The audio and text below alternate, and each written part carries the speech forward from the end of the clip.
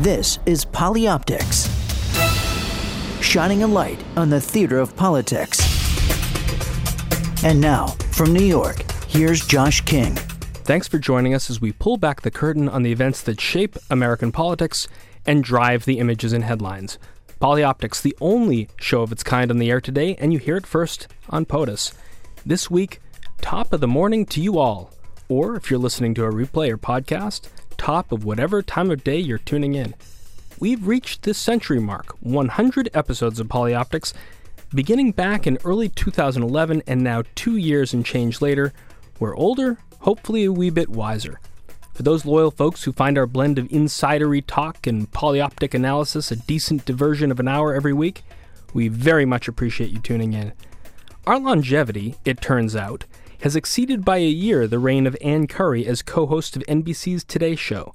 And on this episode of Polyoptics, we welcome back now three-time guest Brian Stelter of the New York Times to talk about his hot off-the-presses book, Top of the Morning, out from Grand Central Publishing, to talk about the cutthroat world of morning TV, as well as the range of things Brian covers for The Gray Lady.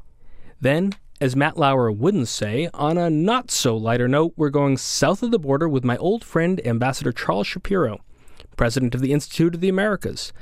With President Obama visiting Mexico and Costa Rica this week, we thought we'd check in with Charles, one of the surest hands in Latin American diplomacy, about the stakes for the U.S. in the region and how the president works to put our best foot forward. In a career spanning more than 30 years at the State Department, Charles has served among many roles as our ambassador to Venezuela and Trinidad and Tobago. And it was in Trinidad on a different assignment that Charles and I got to know each other over an expatriate Passover Seder in 2009 when I was advancing President Obama at the Summit of the Americas. But first, it's 7 a.m. somewhere. It's time for the morning shows. CBS This Morning on CBS, Good Morning America on ABC, and of course, Today on NBC, the long-running ratings champion that this year surrendered its crown to Robin Roberts and George Stephanopoulos. Brian Stelter, reporter, tweeter, Instagrammer, blogger, and now author. Welcome to Polyoptics. Thanks for having me. What does NBC need to do, Brian, to regain its crown, and what are they doing to do it? What are they doing to do it might be the easier question because I don't pretend to be a television producer. I think that they've done is a lot of incremental steps to make the Today Show feel fresher, a little younger, a little smarter, and this has been visible ever since Ann Curry was removed last summer, and the enormity of the problem facing the Today Show became clear. Well, let's go back then to what brought us to that point in the first place. The transition, as you write, from Katie Couric to Meredith Vieira was a smooth one. Meredith had, I guess, 5 or 6 years in the co-host seat alongside Matt, with what you would probably describe in your book, Brian, chemistry, the thing that he had with Katie Couric as well. What's so unique about the chemistry with Katie and Matt, or Meredith and Matt? They seemed to understand their roles and play them very well. Sometimes anchors are actors, meaning they lead the conversation, and sometimes they're reactors, reacting to what the leader has done. And for a while, Katie Couric was that actor. Then for a while, Matt Lauer was, once Meredith Vieira came on board. But in both cases, the male and female leaders of the conversation, they knew their roles and they knew the other person's roles, and they played them exceptionally well. For some reason, and it can be debated forever what the reasons were, Ann Curry and Matt Lauer didn't have that. They weren't in that same sort of lockstep. And that's why really the fatal mistake of the Today Show wasn't removing Ann, it was promoting her in the first place. So Brian Stelter, author of Top of the Morning, if you are Meredith Vieira and you've got a relatively short run compared to maybe Jane Pauley and Katie Couric, why do you step away from the ratings champion Today Show at the top of your game, seemingly? A lot of this had to do with her family interests. She truly wanted to spend more time with her family, not just an excuse you sometimes hear from others. In her case, her husband Richard has had multiple sclerosis for many years, and there have been times in her career where she's wanted to step back to spend more time with him. In this case, also, her kids were coming up in a situation, they're college age, at least one of them. Graduation was looming, the real world was looming. assuming she wanted to spend more time with them as well, especially to have the summer with them, which is why she went to NBC in early 2011 and said, I'd like to leave the show in June so that I can spend my summer with them. And NBC, although they begged and pleaded with her to stay, did accept her decision and start then figuring out who to replace her with. So let's set up this conundrum and the players involved and the timing and the monetary stakes involved. You've got Jeff Zucker passing the reins to Steve Burke. You've got Jim Bell. You've got Matt Lauer. And you've got a lot of money involved. And what are the options they pursue? The bosses at NBC seemed to conclude this was a non-decision, that they had to promote Ann Curry. And when we say bosses, what we really mean are the new bosses from Comcast that had just taken over. Steve Burke had just become the new chief executive of NBC. He had asked Jeff Zucker to step aside, and Jeff had. But before Zucker stepped aside, he encouraged his colleagues, well, really his subordinates, not to promote Ann Curry. He said that he didn't think Ann and Matt had the right chemistry, that they wouldn't be a good fit together. But Steve Kappas, the head of the news division, who remained there after Comcast took over, believed that it was Ann's turn. He was loyal to Ann Curry. He had been friendly with her for years, and he believed that Ann had earned a chance at this job. And he was probably right about that. Ann Curry had earned the chance at this job. If she was going to be removed from the Today Show, it should have happened well before 2011. Any time you have someone sit on a set for 15 years reading the news, viewers are going to expect that person to get promoted at some point. So NBC did what was essentially the easy thing by promoting Ann, the easy thing, the obvious thing. But looking back, it seems as if they lacked any real creativity, any real willingness to take a risk. I should mention one other factor, and maybe the most important one of all, and that is that Matt Lauer was thinking about leaving the Today Show. Right. His deal was up at the end of 2012. And here's the scenario that scared NBC more than anything. If Meredith Vieira had left in 2011, and then Ann Curry got passed over by some outside hire, and she left in an angry huff as well in 2011, and then Matt Lauer left in 2012, well, at that point they might as well just give up and go home. GMA would clearly have beaten them if that had happened. So there was some thought to the idea that, well, they kind of had to promote Ann Curry in case Matt Lauer left. Because Ann also had a unique contractual arrangement at that point after having missed being crowned earlier when Meredith got the role, right? That's right. I should have added that she had a contract that said, not that it guaranteed her the job per se, but it said that if she didn't get the co-host job, well, then she could leave the next day and start at another network the next morning. And the notion of waking up and seeing Ann Curry on CBS or any other network was one that the producers of the Today Show really didn't want to reckon with. Now, before we get into how that actual year went down with Ann side by side with Matt, talk about the caveats that Matt himself expressed about the chemistry and also the financial stakes involved in getting it right or getting it wrong. He was indeed concerned with her promotion because he didn't think he had good chemistry with her. He expressed this to the executives ahead of time, but not in a particularly forceful way. He expressed his concerns, but he didn't try to veto her promotion. Some of his friends and colleagues now look back and think, gosh, they wish he had been more forceful. They wish he had vetoed her or something, because then they might not have promoted her in the first place. And this all matters, of course, because there's $500 million in revenue at stake at the Today Show. That's about how much the show makes every year in advertising revenue, and even the slight slippage from that $500 million sets off alarm bells and sirens inside NBC. So let's hear a little clip from that first day of Ann on the set and paint the broader picture that you paint in Top of the Morning about some of the things that were said and how that sort of began a downward spiral toward what we will all now remember as Operation Bambi. Let's hear the Today Show. And good morning. Welcome to Today on a Thursday morning. I'm Matt Lauer. And I'm Ann Curry, in for, I guess, nobody this morning. I mean, myself and I. It's nice to be able to say that, isn't it? It's crazy. I can't believe it. It's such a thrill. It is a tradition around here that we like to play that little piece of audio once again for a person on their first day. So let's take a listen. Ann Curry. That was it? Now, in the rest of the clip, Brian, you hear her talking about being the theater nerd next to the football quarterback, and something about deodorant, which I couldn't find anywhere online. Perhaps that's been exorcised from the YouTube archives of the world. I'm so glad you dug up that clip, because even in that clip, something goes wrong. In the very first moment of her co-hosting, when the audio clip doesn't work correctly, it's as if even the audio engineer doesn't want her to be paired with Matt Lauer. So what happened that day? And talk about the reference to deodorant and how that just sort of was so anti-chemistry as opposed to previous mixings. There was a segment that it was basically a greatest hits reel about Ann, all about Ann. And at the end, I guess she had been sweating because she made a comment about how she wished she had worn deodorant to work. It's the kind of thing that Matt Lauer just didn't know how to respond to. And it was the first of many, many examples of how they just didn't know how to play back and forth together. One NBC executive remarked at one point that it was as if Matt Lauer would serve the tennis ball over the net, and he would never know how Ann Curry was going to serve it back. He never knew how she was going to respond. And so after a while, he stopped serving altogether, and then it looked like they were even worse than they really were. It's that kind of inability to know how to play with each other that doomed them. So who is Jim Bell, and what precipitates Operation Bambi, and how does that play out over the next, 6, 7, 8 months? Within about even a month of Ann Curry's tenure as co-host, people inside the network were saying this probably wasn't a good idea.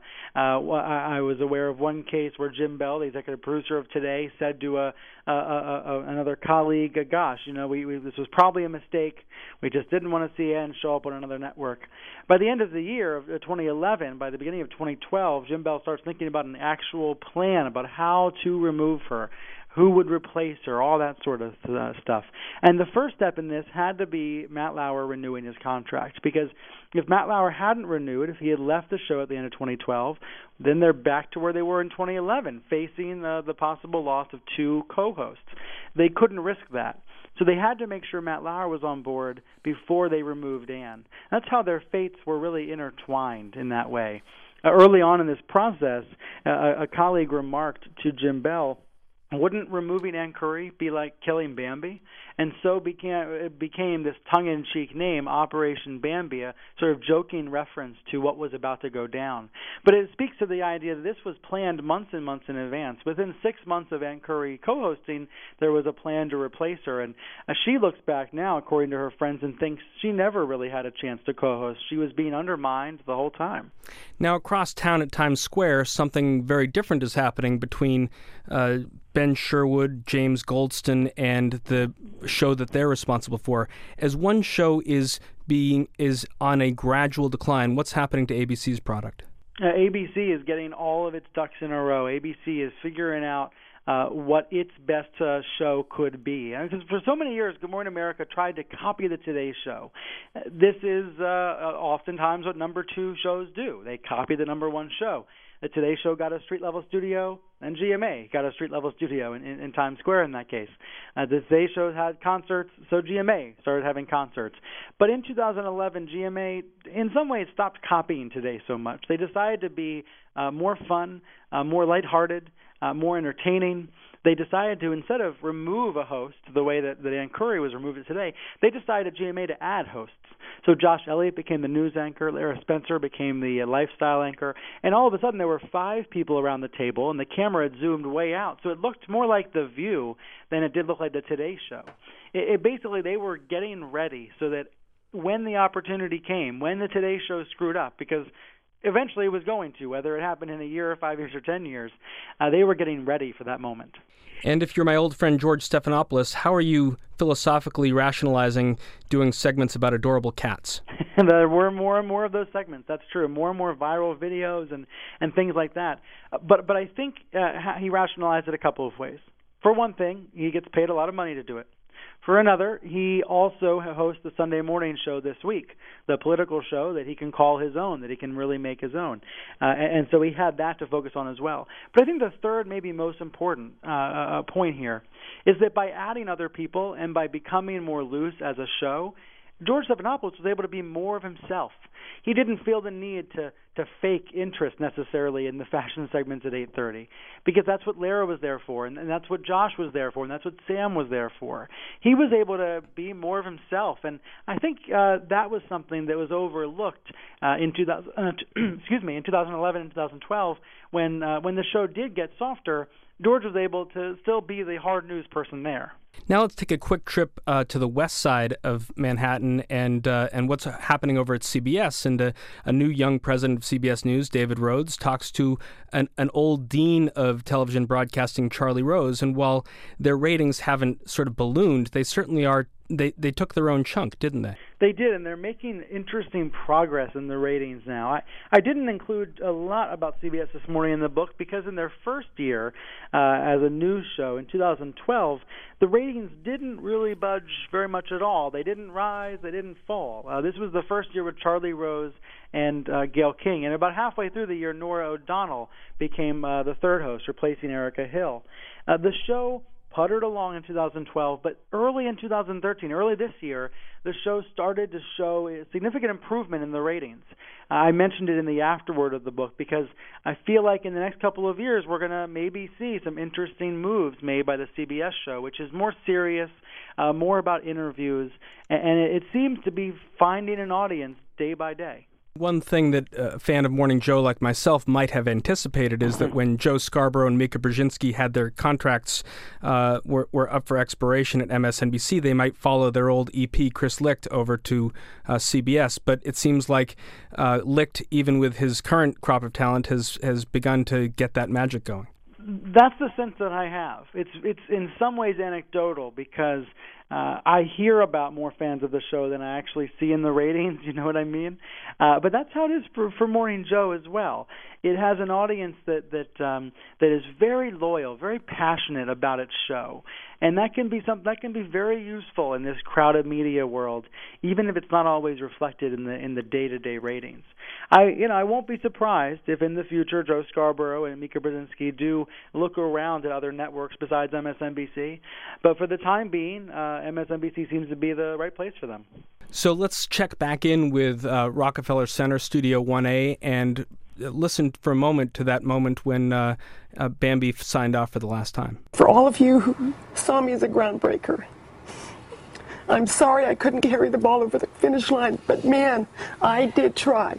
And so to all of you who watched, thank you from the bottom of my heart for letting me touch yours, and thank you for your tweets and your emails and for your support, and I will keep trying, and I'm so sorry I've turned into a sob sister this morning. Please forgive me, but I hope you'll wish me well. That wasn't exactly the communications plan, was it? It's still hard to listen to now.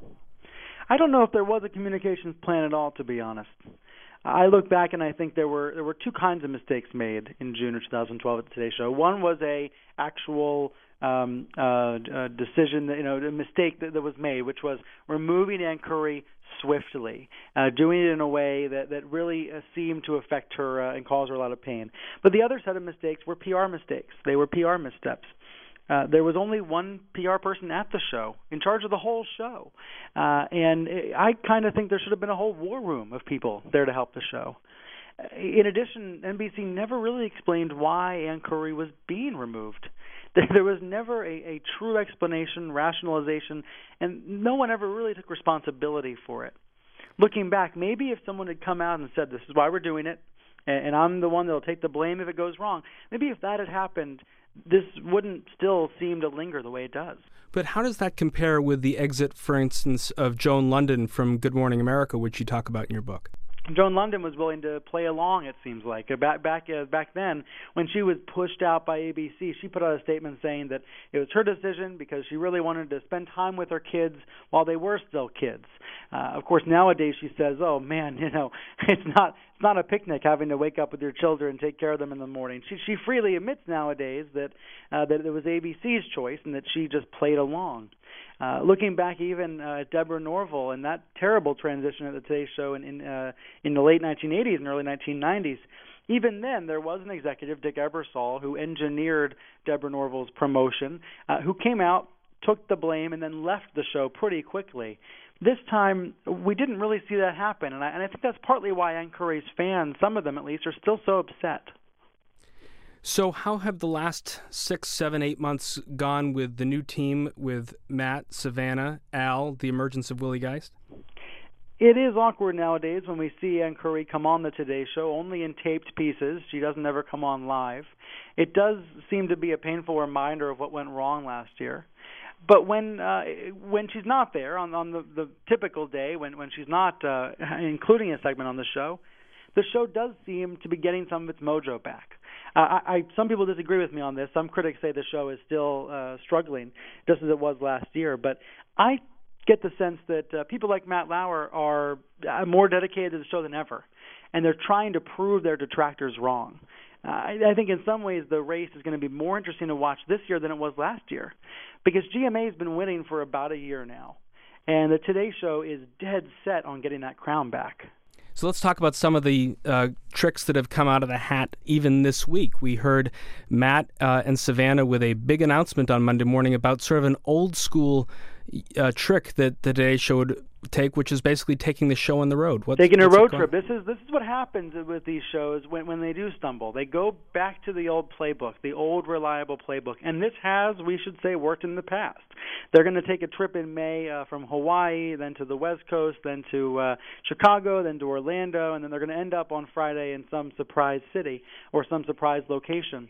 And by doing that kind of road trip, I think they're going to try to emphasize the family notion of the show, try to show the cast members together having fun. You know, the X factor in all of this is that we don't know really how cynical viewers are these days or not. So some viewers do want to buy into the family idea, but other viewers treat this show like it's a soap opera. They treat this show as if these are all characters playing roles. And those viewers may not go along with these more staged ideas of a family. So you and I have talked about this in the past, and as a Morning Joe fan and a Willie Geist fan, I see the rise of the younger brother, but it seems to have gone in sort of fits and starts over the last few months. The inability perhaps to let go of the freedom that Morning Joe offers, and the ability to take a platform when Matt may need the front and center position to solidify where Today Show is. With all of your reporting and all of your sources, what does the future hold for Willie Geist? I think you're on to something there about the fits and starts. But I think in general, Willie Geist is viewed as the favorite, the in-house favorite to replace Matt Lauer. I don't know if that was in his contract last year, but it's certainly how the show acts, how it performs on a day-to-day basis. And case in point, Willie Geist will be going on this road trip in May, which I found very telling, because typically when you do a trip like this, you just send the four main anchors. You don't typically send that 9 a.m. host.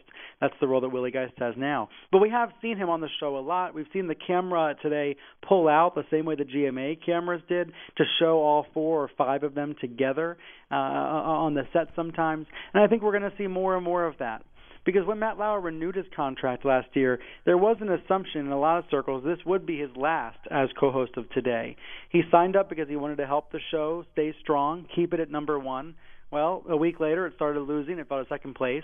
He may not be very happy about that, but the sense is that this is his last contract. So whether it's going to be Willie Geist or someone else, the network does have to think about transition, just as it is in late night between Jay Leno and Jimmy Fallon. Beyond the bold-faced names, beyond the hosts, beyond the executive producers and the news presidents, talk about, as you talk about in your book, Top of the Morning, the role of bookers, which has been so prominent on display this week. I mean, the station that got the AJ Clemente get, and then the station that got the show that got the Jason Collins get. Mm-hmm.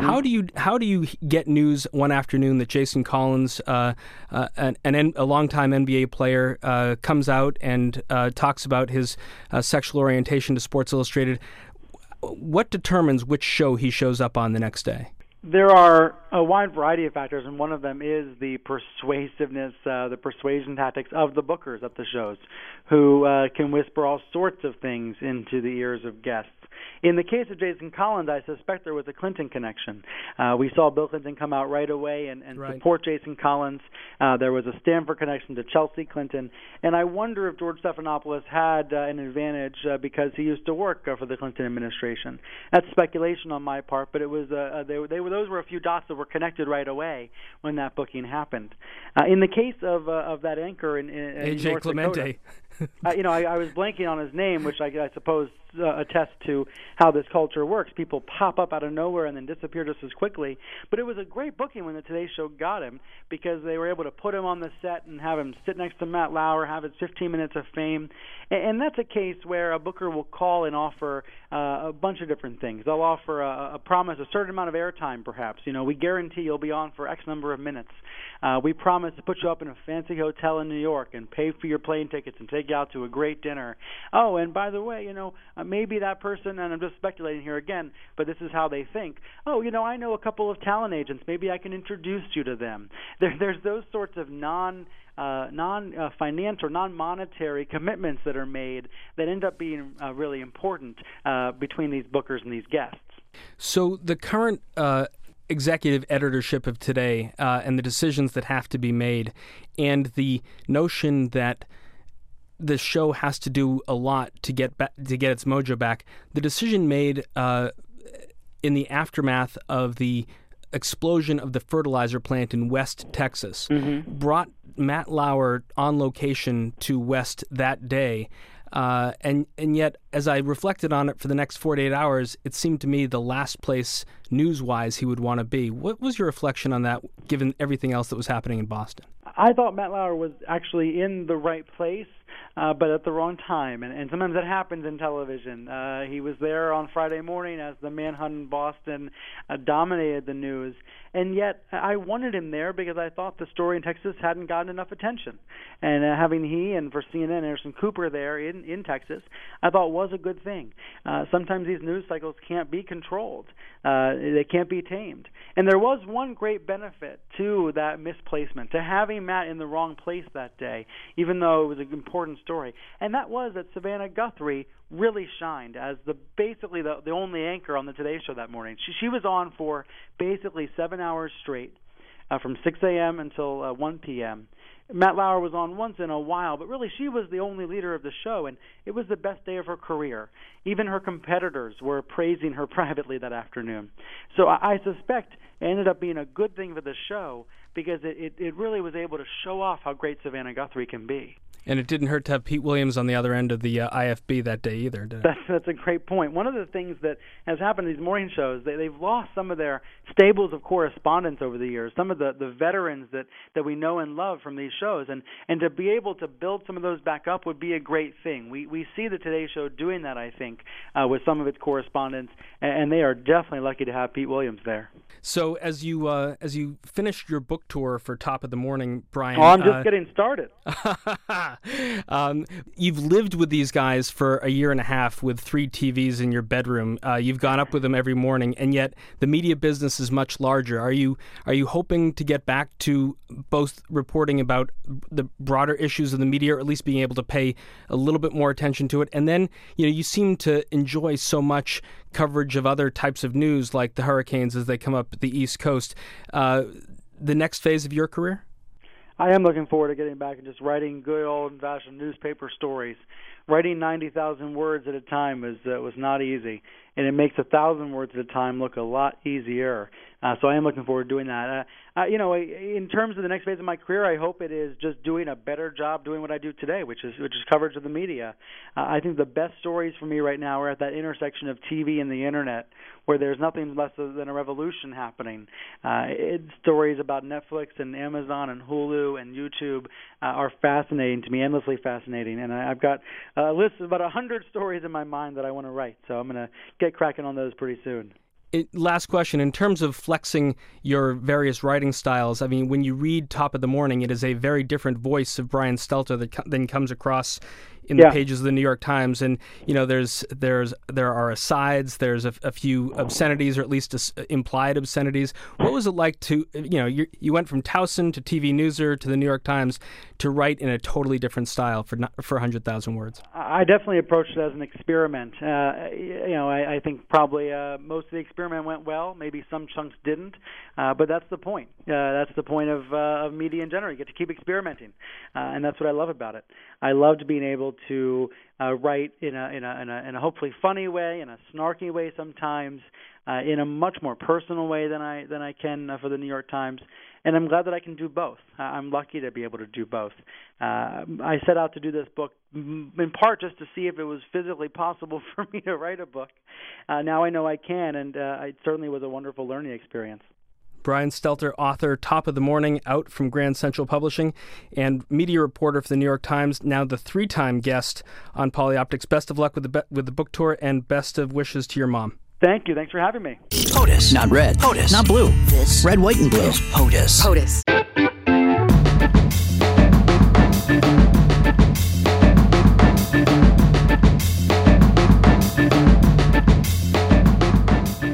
So in honor of this, our 100th episode of Polyoptics, I thought it appropriate, given that the president is spending part of this week south of the border in Mexico and Costa Rica, to bring back an old friend, a guy who I worked arm in arm with in 2009 as he was the special envoy to the Summit of the Americas that year was being held in Port of Spain, Trinidad, and Tobago.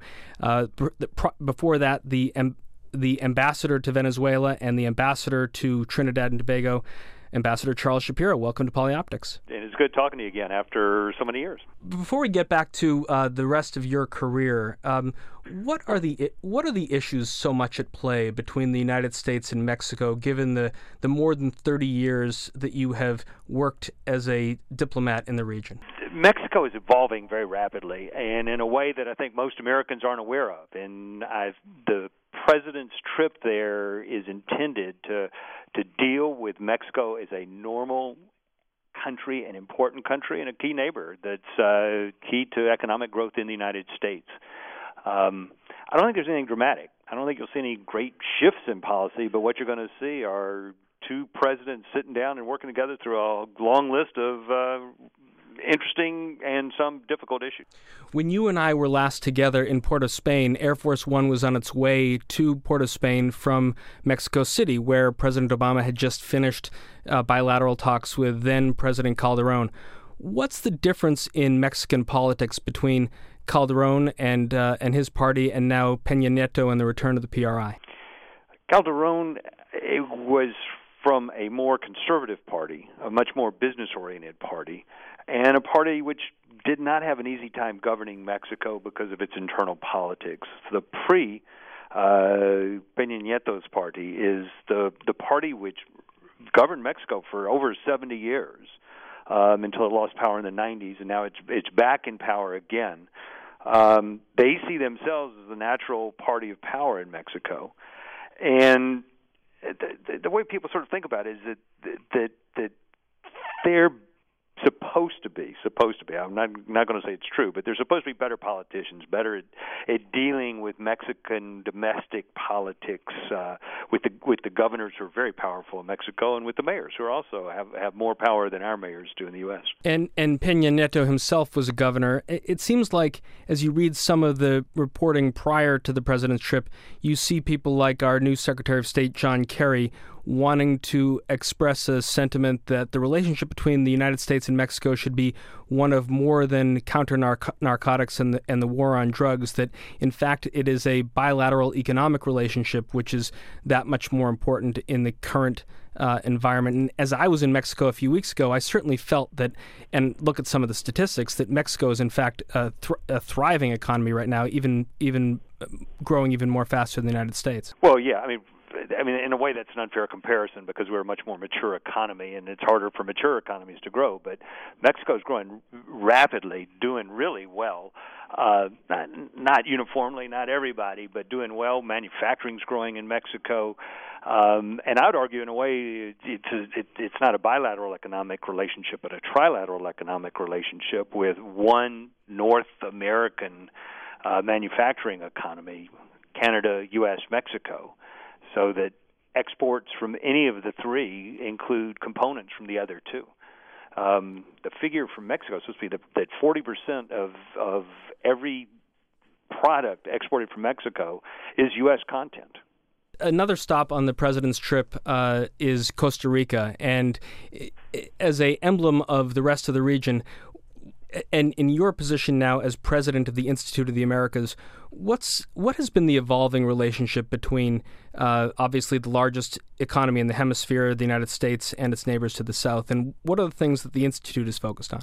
Well, first of all, the President Obama is not just going to meet with the President of Costa Rica, but with the presidents of all the Central American countries plus the Dominican Republic, who are there for one of their meetings. I mean, their meeting was already scheduled, and when the president's trip was added on, so it's a chance for him not just to meet with Costa Rica, but to meet with Honduras, Guatemala, El Salvador, Nicaragua, Costa Rica, and the Dominican Republic. So that's significant. First of all, for your listeners, is each one of these countries, even these relatively small Central American countries, is enormously different, and the South America is quite different as well. And what they really want is they want attention from the United States, not just from the U.S. government, but from our media, like you're doing now, and from the U.S. private and academic sectors as well. And as a nation, we've, to my way of thinking, have ignored Latin America. We're so focused on economic relations with East Asia and on political problems in Korea and the Middle East that we have not paid sufficient attention to our neighbors to the south. And that's part of what the Institute of the Americas here in San Diego is doing, is that we're trying to educate people that there's great opportunity to the south of us, economic opportunity, academic exchanges, you name it. We've got growing economies with young populations, and that's the sweet spot for trade. Those are the countries you want to deal with. I think the last time President Obama met off U.S. soil with these countries might have been in Port of Spain when you and I were there for the Summit of the Americas. And an interesting thing happened in that meeting with the heads of state of the region. Can you recall, and I'll add any color necessary, what happened when President Chavez of Venezuela stood up?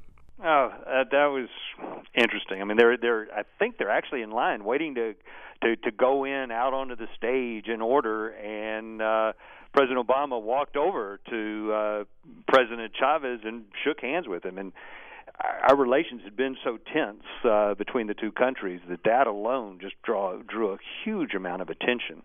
And I think Obama surprised Chavez. I mean, it really faked him out.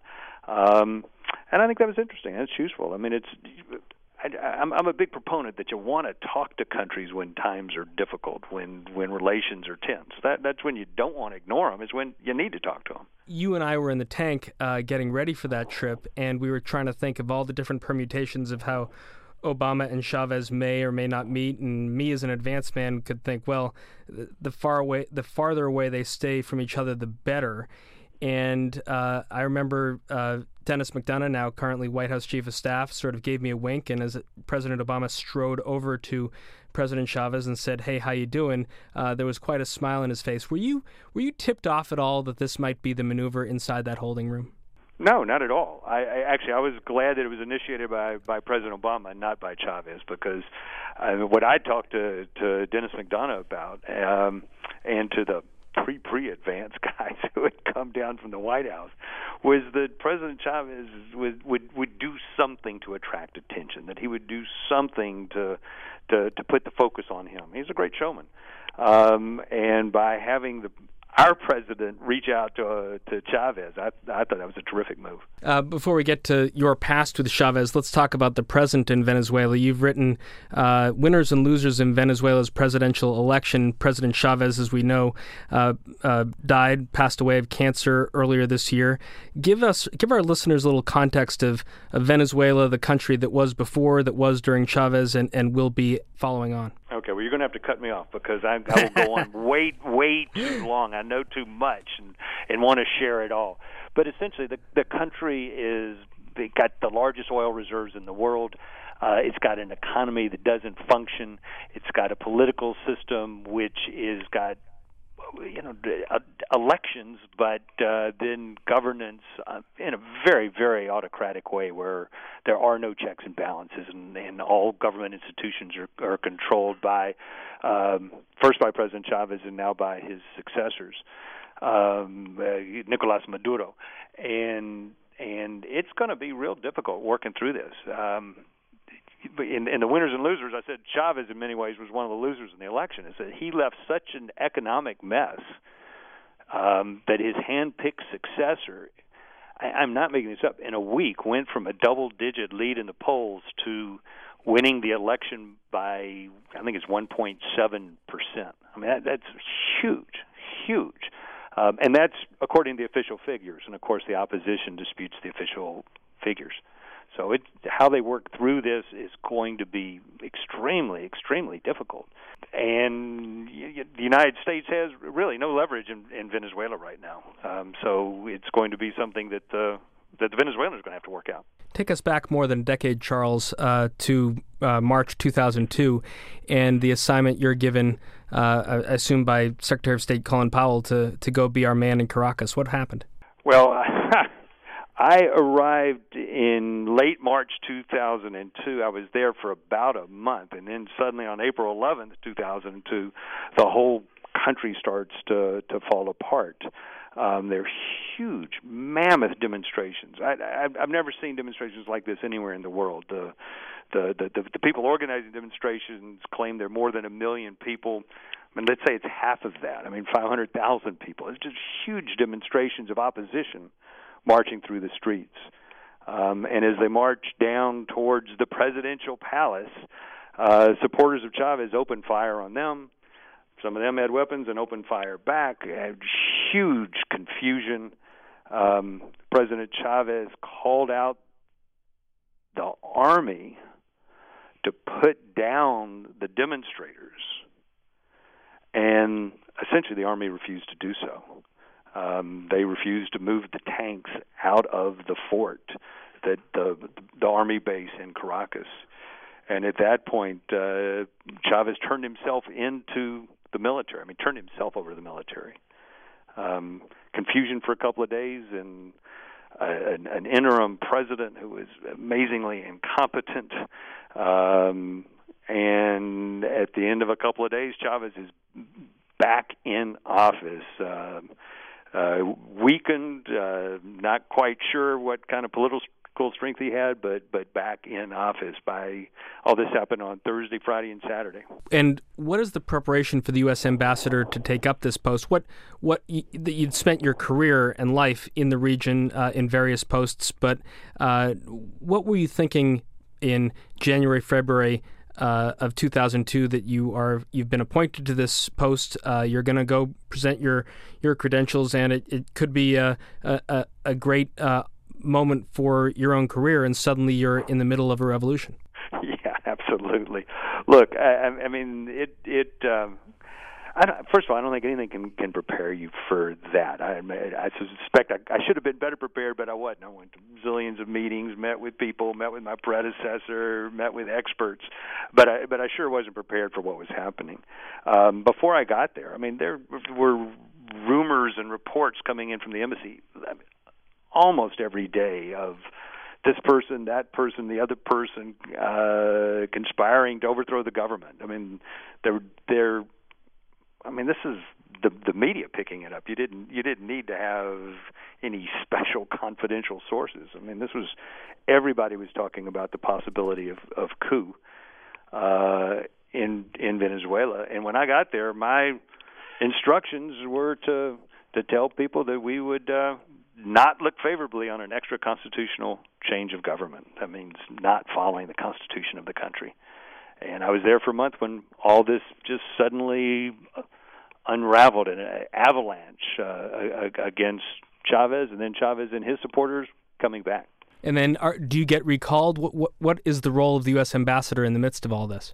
Well, I'm there and reporting to Washington. I mean, we set up 24 hours, had a dedicated phone line to Washington, keeping them informed what's going on to the extent that we knew, because, of course, we're telling our people not to get caught up in this. I mean, that this is not only for safety reasons, but also, we don't want our people actively working with one side or the other. And so we're trying to get information, and just like in any crisis, there's loads of conflicting information going on.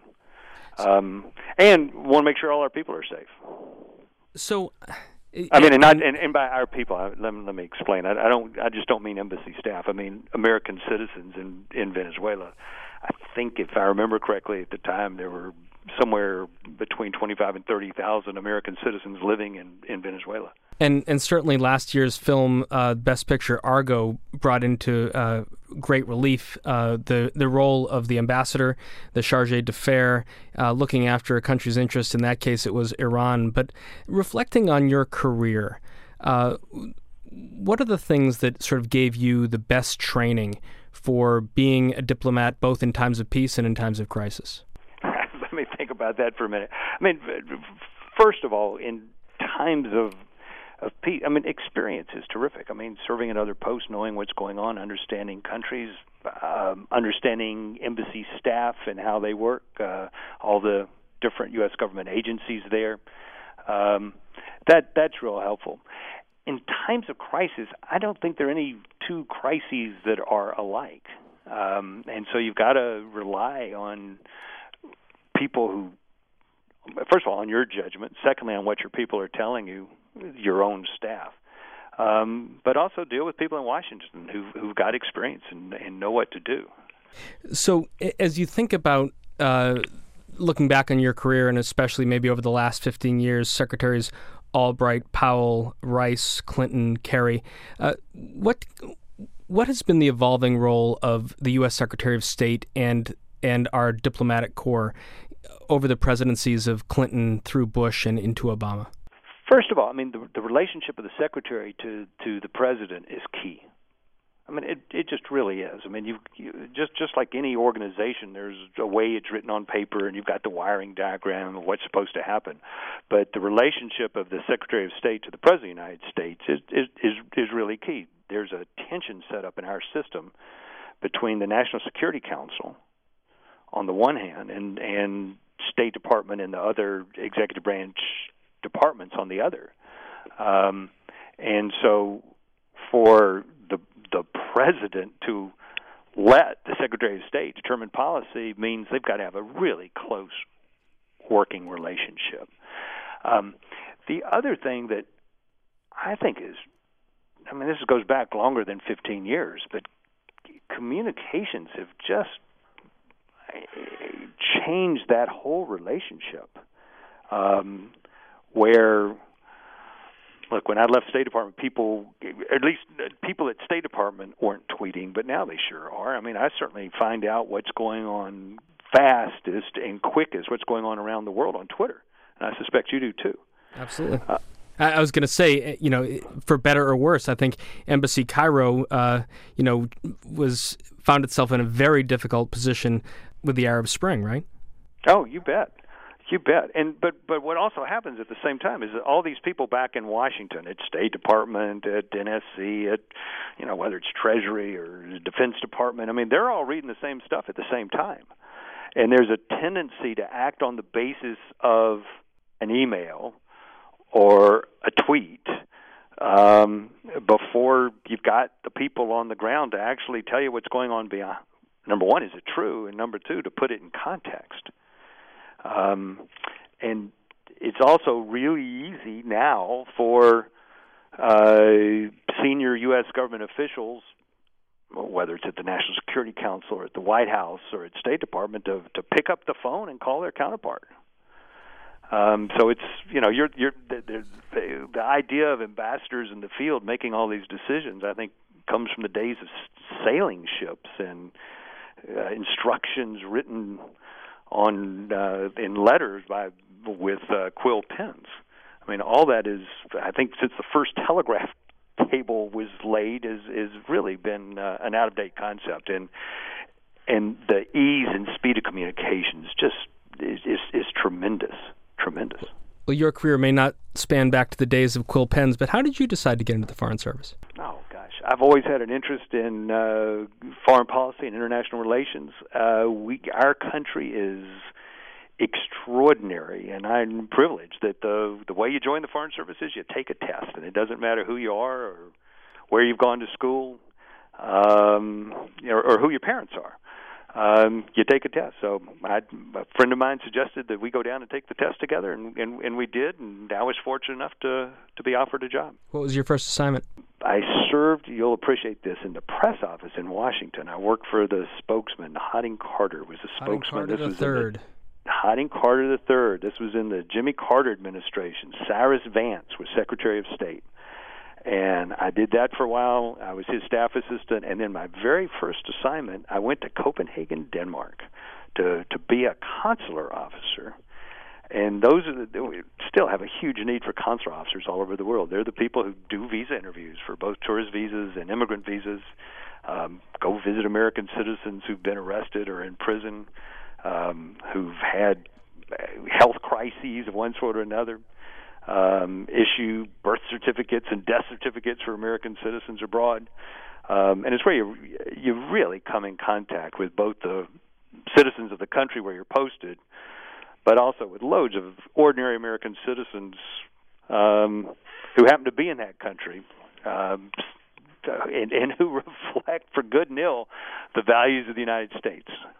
And, you know, when I landed in Port of Spain to work with you for a couple of weeks on the Summit of the Americas back in 2009, you know, you make decisions that, you can be away from your family, you can be away for important moments. And for me, one of them was the fact that Passover was taking place while I was in the Caribbean with you. And you were so kind to open up your home to a sort of makeshift, well, not even a makeshift, but a real genuine Passover Seder.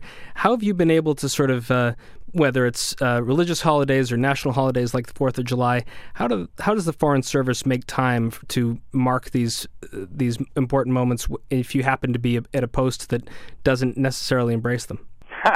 Well, you first of all, you decide what's important to you, and you have to do it. So, I mean, the 4th of July is easier because we always have money and put on a big 4th of July party in the country. I mean, so that's easy. If you want to do it yourself and go out and eat hot dogs and play softball, that's harder. But to have some kind of reception and invite the local government officials and the opposition officials and business community and labor leaders and all that's built in. The harder things are personal events and personal life, quite frankly. I mean, more and more people are separated from their families when they're abroad. I mean, all of our folks who are in Afghanistan and Iraq right now are there without their families. And so they're missing those family events. They're missing their children graduating from high school and all the sorts of things that are so important. They're not unique. Military people are doing the same, but it's a sacrifice. This latest chapter of your life, Charles, as president of the Institute of the Americas, work better for work-life balance? Well, it does, but now my kids are grown, and I wish they were here with me. So my wife and I moved to California 19 months ago now, and we're new Californians, as is most everybody else here, and trying to make a new life. And it's interesting. I mean, it is really interesting to be in a new community, a city that's vibrant and moving ahead. Particularly, I mean, I was surprised by the amount of really high-tech life science industry that there is in San Diego. I guess I shouldn't have been, but I was. And it's interesting trying to educate San Diegans and Californians that not that they should take their eye off China, but that there's huge opportunity to the south of us, not just in Mexico, but beyond, and in Canada as well. Well, Charles Shapiro, Ambassador Charles Shapiro, my friend from one of the most memorable trips I can possibly remember as a presidential advance fan, now president of the Institute of Americas. Thanks for joining us in this 100th episode of Polyoptics. Really appreciate you spending some time with us. Thanks, Josh. It's an honor, and I'm delighted to be with you on your 100th episode, and hope to be with you on your 200th. We'll make a date. Thank you, sir. Good. Thanks. Bye-bye.